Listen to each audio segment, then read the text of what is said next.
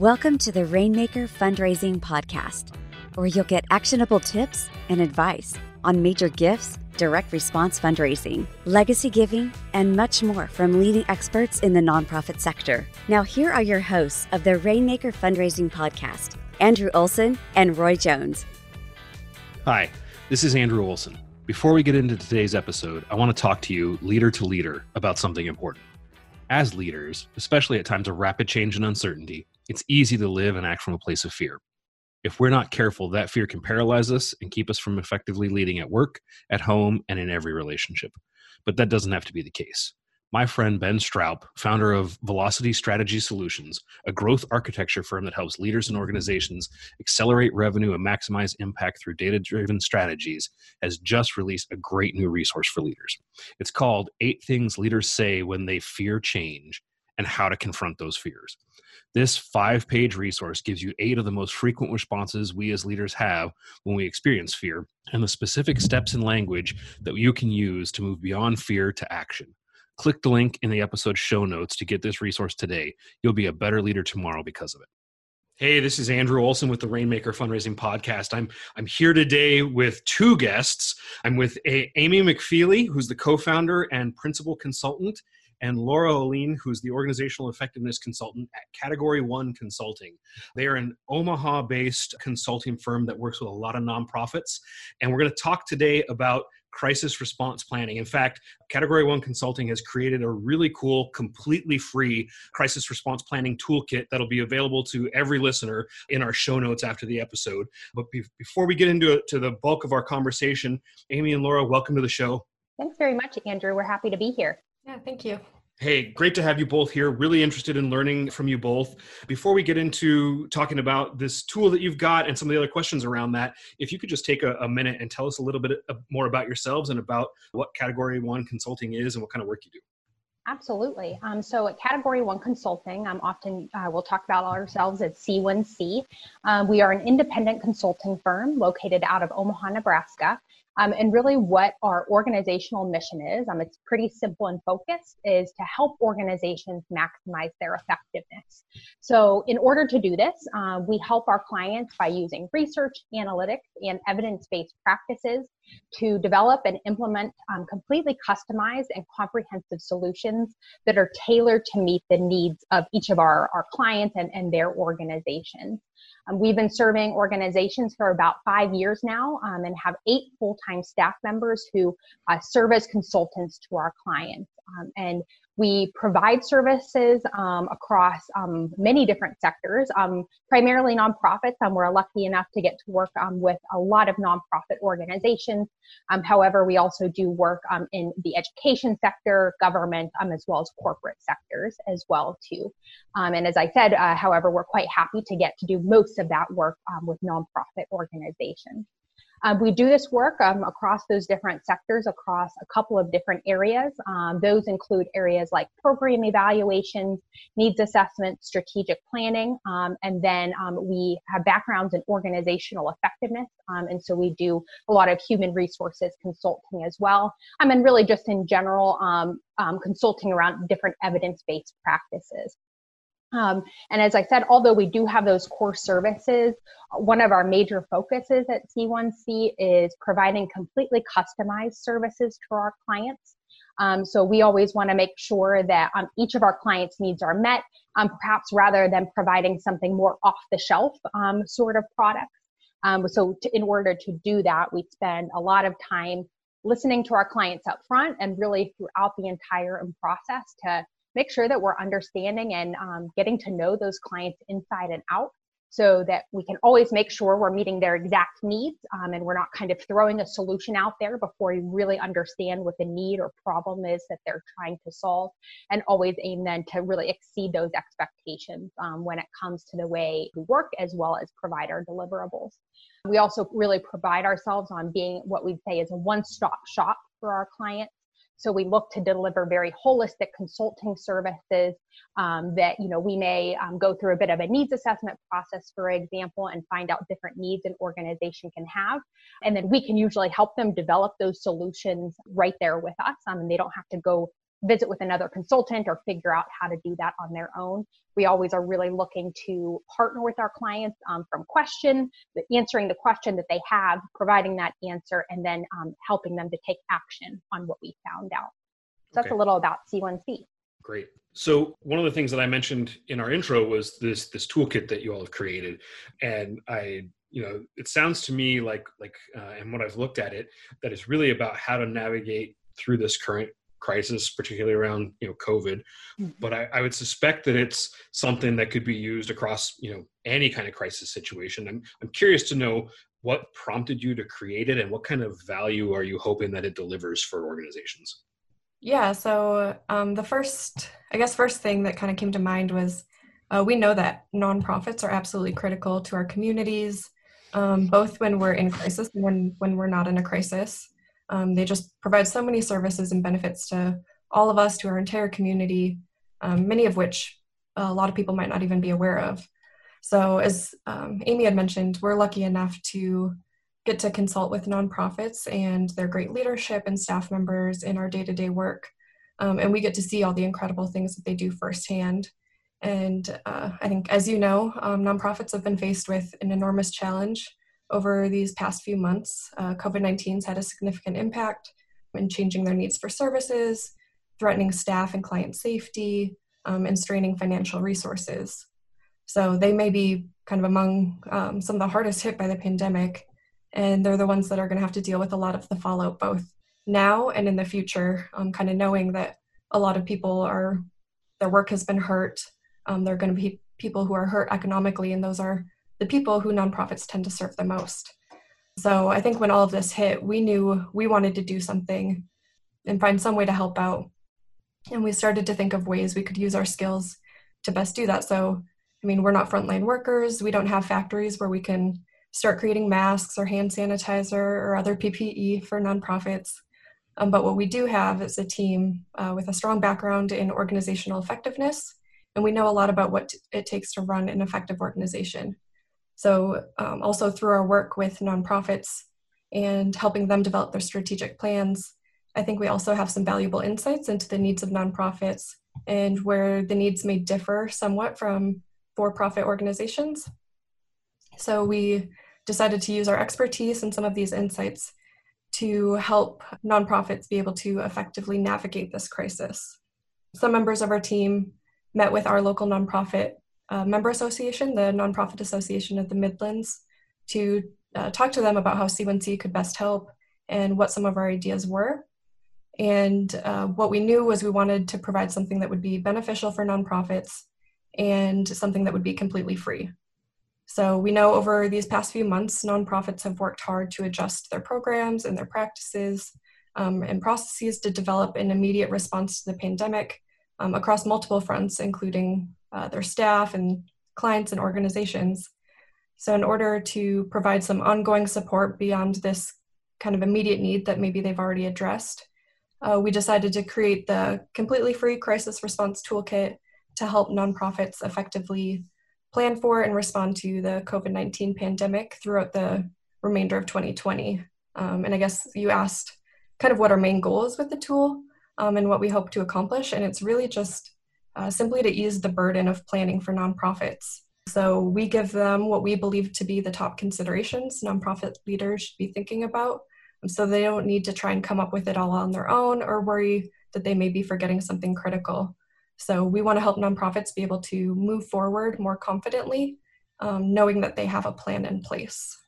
So if you could talk a little bit more about, like, as a nonprofit organization, if I have access to this toolkit, what's the kind of strategic advantage that I get by applying the thinking and the methodology behind it to my business, my organization? Yeah, absolutely. So to give you just a little bit of an overview of what the toolkit includes, we really look at it as having two components. The first piece is an online planning tool, which nonprofits can go to, easily access, and fill out. And as they fill that out, or upon completion of it, they will receive a completely personalized response plan to their email. Again, upon completion of the tool. I know you'll provide this as well, but it can be found at www.category1consulting.com/crisis response. And really the framework that we use is really centered around 6 major areas. And Andrew, I think this is really where nonprofits can really think, although this toolkit has been designed specifically for COVID-19 because we wanted to provide some really, really concrete steps that nonprofits could use to react to this crisis. I think the framework still holds quite well, almost no matter what crisis an organization might face. So if people go in and access that toolkit, they'll see that we've really used this framework that has 6 major areas. So the first one is around staff safety and security. And what this area is about is it refers to the planning for different essential needs for workplace safety and job security as well too. As we know, that's really a whole other component to this is the risk that perhaps this has put people's jobs at, and we want to do whatever we can to help people feel secure in their organization.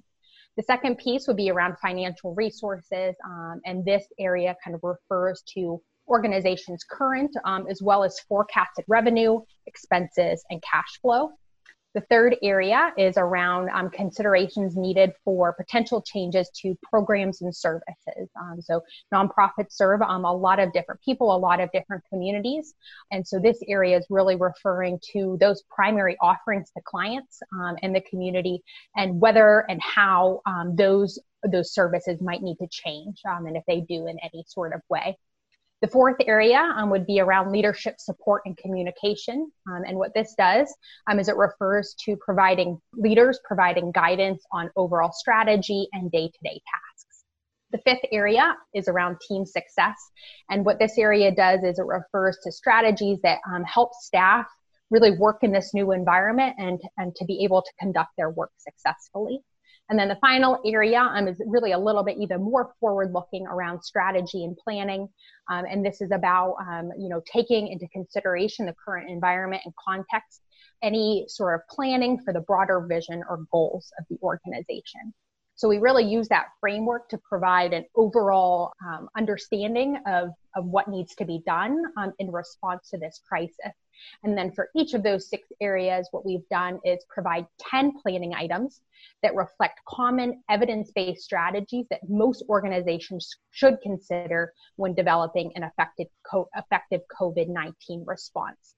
As you'll see in the tool, organizations then can take each of those 6 areas with the 10 items underneath each one and basically plan for when they'll do each of those items throughout the remainder of 2020. We do know that, not all of these items are going to apply to all organizations. Nonprofits are a diverse set of organizations. We also know that the list of planning items really weren't meant to be exhaustive. We didn't want to overwhelm people with the amount of steps that could be taken for it. And we also too know that many organizations have been doing this work really since February and March, and that they may have already completed some of these steps. So in addition to having the option of placing these into some different timeline categories, they also have the option to mark items maybe as not applicable to their organization. They can write in any additional planning items that are organization specific to their own organization, as well as maybe mark any items that they have completed as done.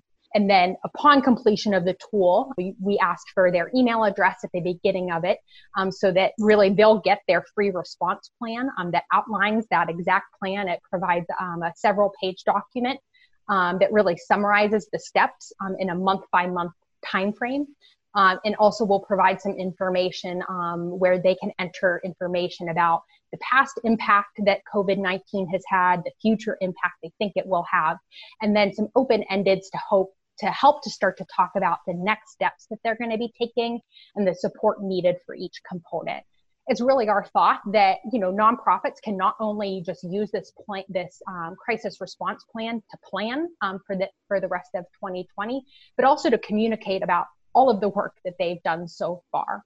There has been a lot of work done. We hear that day in and day out with the nonprofits we work with. And it's so important to be able to communicate that to your funders, to your clients, and to your staff, and really kind of give yourself some props as well too for the amount of work that's already been done up until that point. So really in sum, we've designed this so that nonprofits can work through the online planning tool and will be sent a personalized crisis response plan upon completion at an email address that they provide. It's really important for us to call out that as people use this tool, that Category 1 Consulting will never ever share their planning entries or personalized response plan with anyone other than you, with anyone other than the email address that they provide. So in that, your responses will remain completely confidential. And then also too, that we'll never share, sell your email address or anything like that. The only reason we collect it is so that we can send that crisis response plan at the end. That's great. So this sounds like a really comprehensive tool.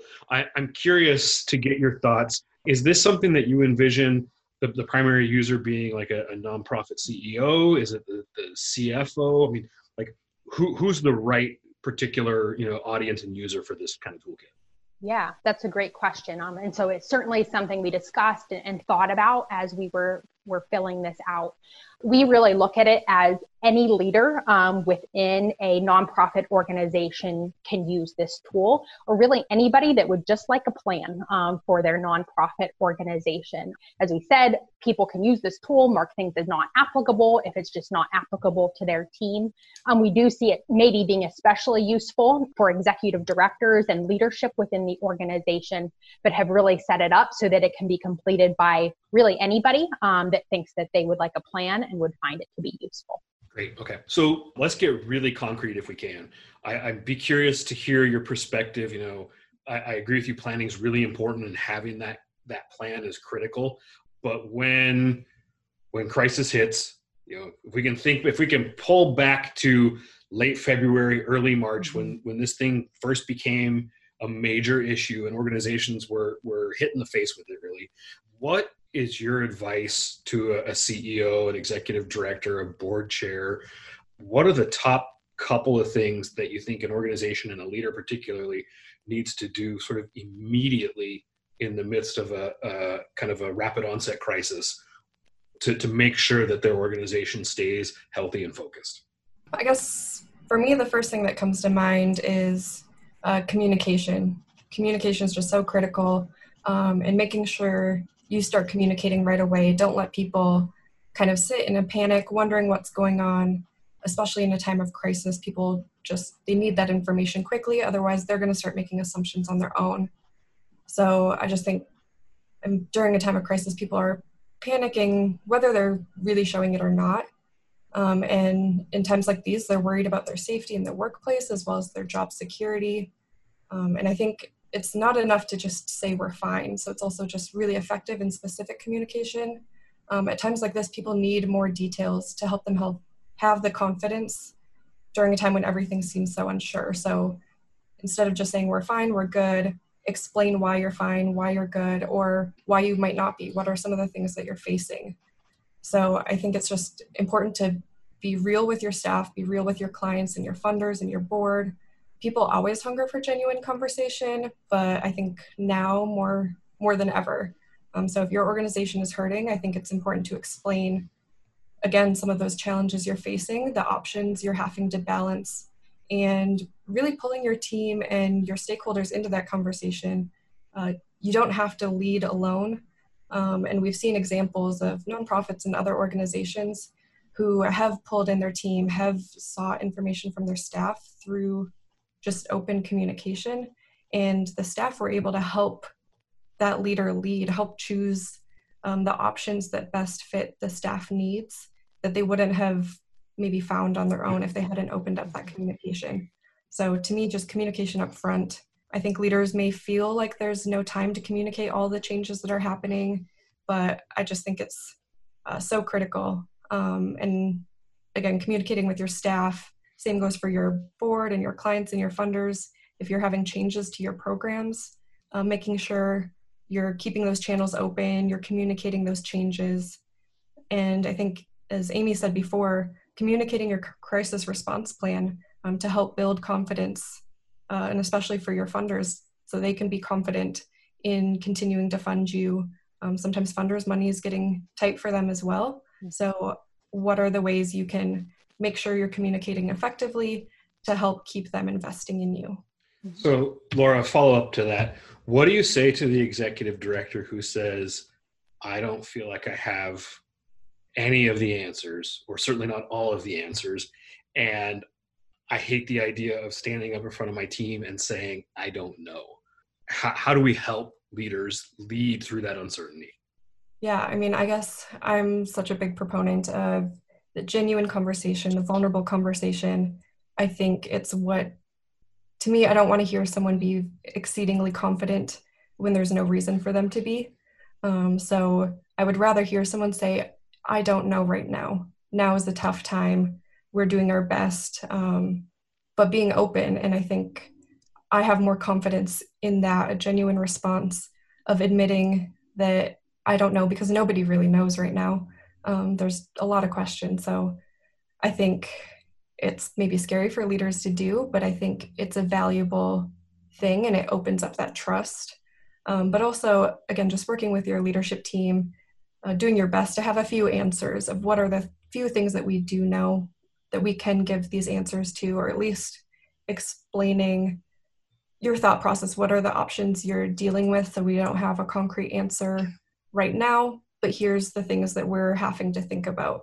So at least letting people in on kind of the process you're dealing with, I think would be really beneficial.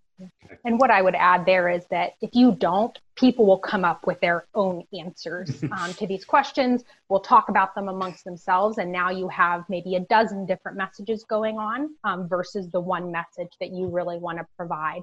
And so just because you're not checking in with staff and telling them what's going on doesn't mean that they're not trying to figure this stuff out for themselves. And so often it is a worse case scenario sort of mindset, because that's kind of a protective sort of factor for people, and certainly probably not the message that you want to be getting across.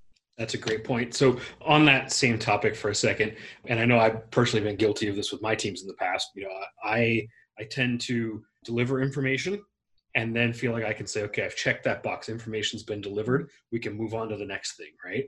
Talk, if you can, a little bit about the frequency of communication that's needed, particularly in a crisis situation.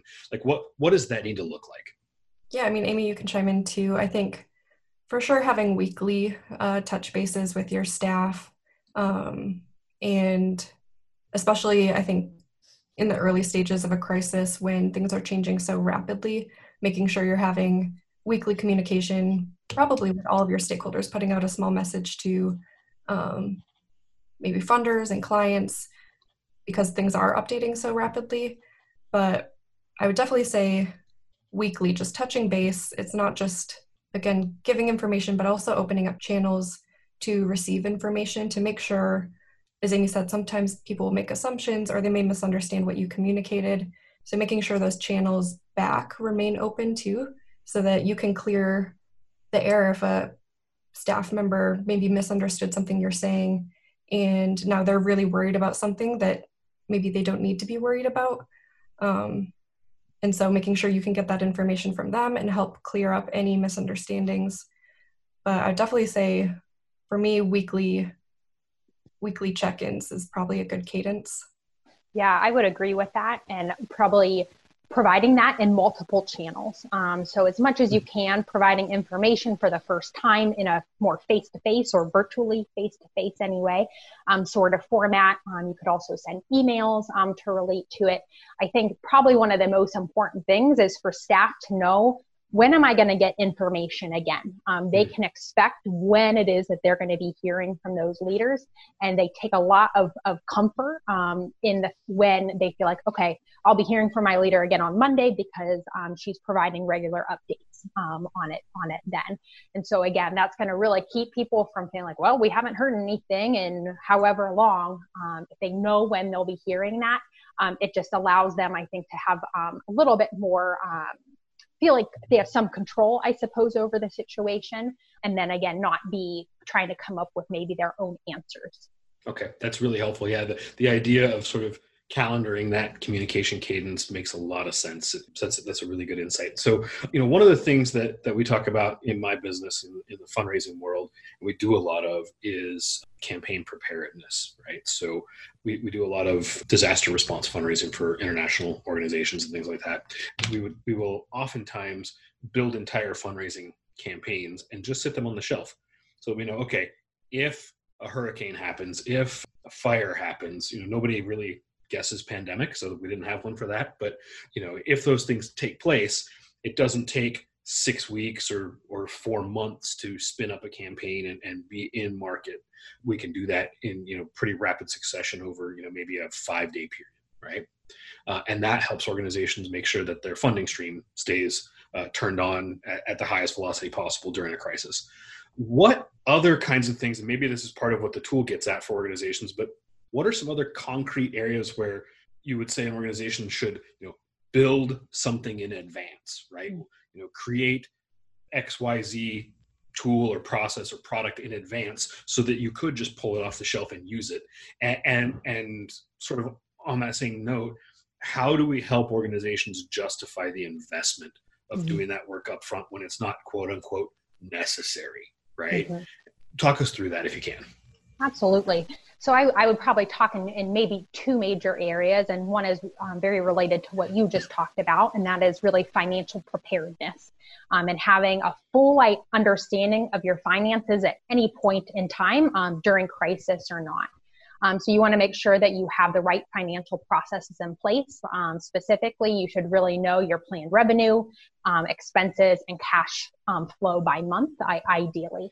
And really, as you move into crises, again, or not, you should have an understanding of what the stability of those different revenue sources are. And then potentially on the expenses side, expenses that could come up in the future that maybe aren't being anticipated. As I think about the COVID-19 pandemic, probably nonprofits had some costs that they weren't anticipating, for instance, for cleaning supplies or for personal protective equipment, and need to be really taking into account that these extra expenses that might come about.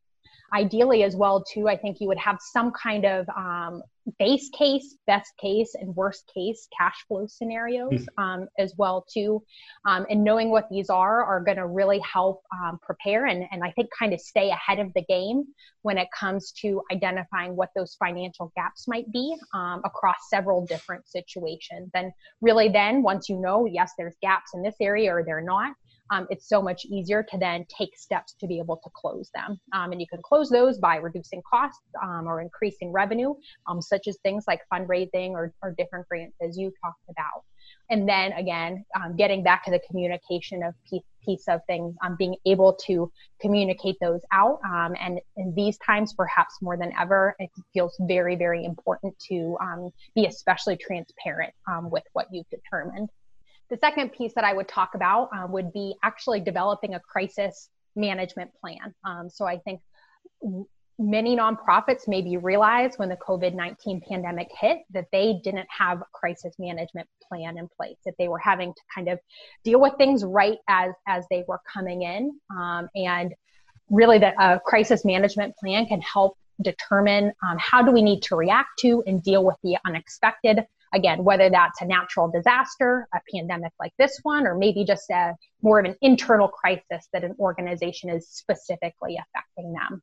As you know, crises often come when we're least expecting them. And so when you have a management plan in place, it's going to make it much more likely that you're going to be able to deal with that crisis and make it much less likely that some kind of catastrophe would occur because of it. Of course, we know that each crisis is going to be different. The way an organization is going to deal with a hurricane is going to be very different from how they're going to be dealing with a pandemic. However, there are certainly plans that organizations can put into place to really jumpstart and allow them to pivot quickly and really be able to navigate really any crisis that might come. So although our crisis response toolkit is specific to COVID-19, again, I think that 6-component framework really holds no matter what crisis it is we're talking about. So no matter what crisis it is, we still really think organizations should be focusing on those 6 major areas. Again, safety and security, financial resources, programs and services, leadership support and communication, team effectiveness, and strategy and planning. As organizations think about how to do this, there are a lot of different templates available out there. Even a Google search can provide a lot of guidance for how a nonprofit could start to develop a crisis response plan. I also would say that a very important component is that after the crisis subsides somewhat, we really recommend that organizations do a bit of an after-action review. So let's take a look back, see what we did, understand what went well, what didn't go so well, and talk to those different organizational stakeholders to certainly get their input on that from your staff, board, funders, all those different groups, so that when it came to dealing with that crisis, you can learn from it and know how to do even better next time, because that's really going to help organizations perhaps to be even more prepared in the future. So follow up to that real quick. With sort of a single scenario crisis, I don't even know if that's the right term, but like a fire or a hurricane or an earthquake or something like that, it would make sense to me, maybe after the dust settles a couple of weeks or a month after, that you do that sort of after action analysis. With something like a pandemic like we're in right now, where it's, I think you said before we started recording, 86 days since your team has been face to face with one another, right? Do you recommend that there's sort of a interval where you do multiple analyses, or is it really like let's push through until we get to the end, and then at that point look back and talk about what we've done well or what we could have done better? Absolutely, yeah. I think that can depend on the organization. Certainly, I think that it's probably best done. I mean, an after-action review is going to be the most useful when we can be really specific about the action it is that we're talking about there, perhaps versus waiting until the very end. At that point, the problem is quite large, and the actions we've taken were a lot. And so it can be difficult then to really assess how did things go and maybe what didn't go so well. So I do see a lot of value as organizations are able to checking in on that on a more of an ongoing sort of basis and trying to focus somewhat those after action reviews. But then again, people are, extremely busy right now. And I think oftentimes an after action review gets skipped or forgotten about because we're just so happy that we're out of this crisis. We don't even want to maybe think back. So almost anything would be better maybe than doing nothing at all. But I think ideally seeing an opportunity to do that more on a regular basis as even you're exiting, hopefully, that crisis. Yeah, that's helpful. Final question here for you.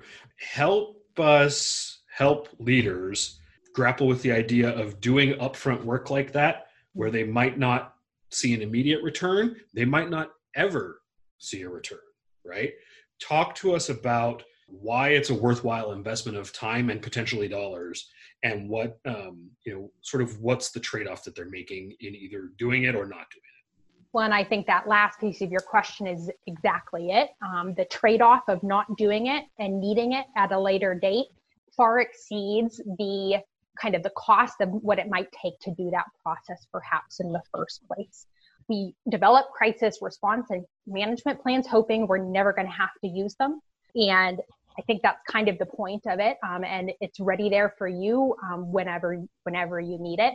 And as I think about people's confidence in organizations, the board and funders and staff, you share that stuff with them. Make them feel like we are prepared no matter what happens. I think especially post-COVID-19, people will understand that, the need to be prepared. And so, again, I think even though you may never use it, and again, you may hope you never have to use it, the benefits of being able to react quickly and pivot quickly far outweigh the amount of time that it would take to put something like that together. Or would you add anything there?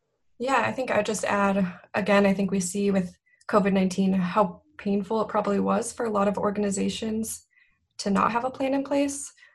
And so hopefully that should encourage people to see how worthwhile it is to do something up front, because it's a lot more painful in the moment to be dealing with kind of these immediate needs while still trying to plan and figuring out how to address them versus having a plan as you go into it. And I think I'd also add, like, some of the things that you can do up front, they can also be valuable to you even without a crisis. So I think some of the other things that came to mind is, again, communication, making sure you have a communication plan to effectively communicate. And that's a communication plan you can use at all times of what are our different communication channels with our different stakeholders. How do we communicate with our staff? How do staff communicate back to us? How do we communicate with our clients or our funders or our board? So that's something that can be valuable at all times. And then you can tweak it in a time of crisis to better address crisis communication. And also things like engagement surveys. Employee engagement surveys are extremely valuable at all times to invest in your human capital and to understand what makes them engage and finding out what aspects of work are most valuable to them. So this is something you can use whether a crisis hits or not, of just how do we continue to leverage our people? How do we continue to build their engagement in our organization? But then at the same time, when a crisis hits, you have that information and you can look to see at the survey if a staff indicated that their relationship with their team is extremely critical for their engagement. Then you know creating time and space for team communication through the crisis is going to be really valuable. And if they indicate that the meaningfulness of their work is important to them, then you can help reiterate the importance of what they're doing for the community during the time of crisis to help maintain that engagement. And also, I just think, employee engagement surveys or other means of employee feedback can be such a valuable source of information. And it's one of those things that is valuable without a crisis, but also you can leverage that information during a crisis to help tailor your response. So there's a lot of things that organizations can do that you can make valuable at all times. And then there's a few things that maybe it's a little more money up front, but again, we've experienced the pain of not having it up front and hopefully kind of using this experience to try to be better prepared. And hopefully you don't need it, but at least you'll have it and you won't have to go through kind of the same pain a lot of people have faced recently. Yeah, that's really helpful insight. Thank you. Thank you both for being here. We appreciate you sharing with us your thoughts and experience around planning for crises and the strategy around that. If somebody that's listening to this wants to get access to the toolkit again, what's that URL? Yep, they can go to www.category1, the number, consulting.com/crisis response. Great. And we'll link to that in the show notes. And then what's the easiest way for people to get a hold of you directly if they have questions or want to follow up? Yes, absolutely. So we can be reached, probably the most direct way would be at our email addresses. Mine specifically is Amy McFeely at Category 1 Consulting. Laura's is Laura O'Lean at Category 1 Consulting as well. They can also go to our website. We have a contact tab up there as well. They can fill a form out and it will get sent to us as well. So a couple different pretty direct ways. Awesome. Thank you again both for being here. Okay. Thank you, Andrew. Appreciate it. Thank you for joining us for this episode of the Rainmaker Fundraising Podcast, brought to you exclusively by Newport One. Newport One can make a difference in your fundraising so that you can change the world. You can always reach us at podcast@newportone.com. Please take a moment to rate this episode on iTunes or your favorite podcast platform. When you rate this episode, it will help more nonprofit leaders just like you to help find us and get the information that they need to raise more funds for their organization. Thanks again for listening today.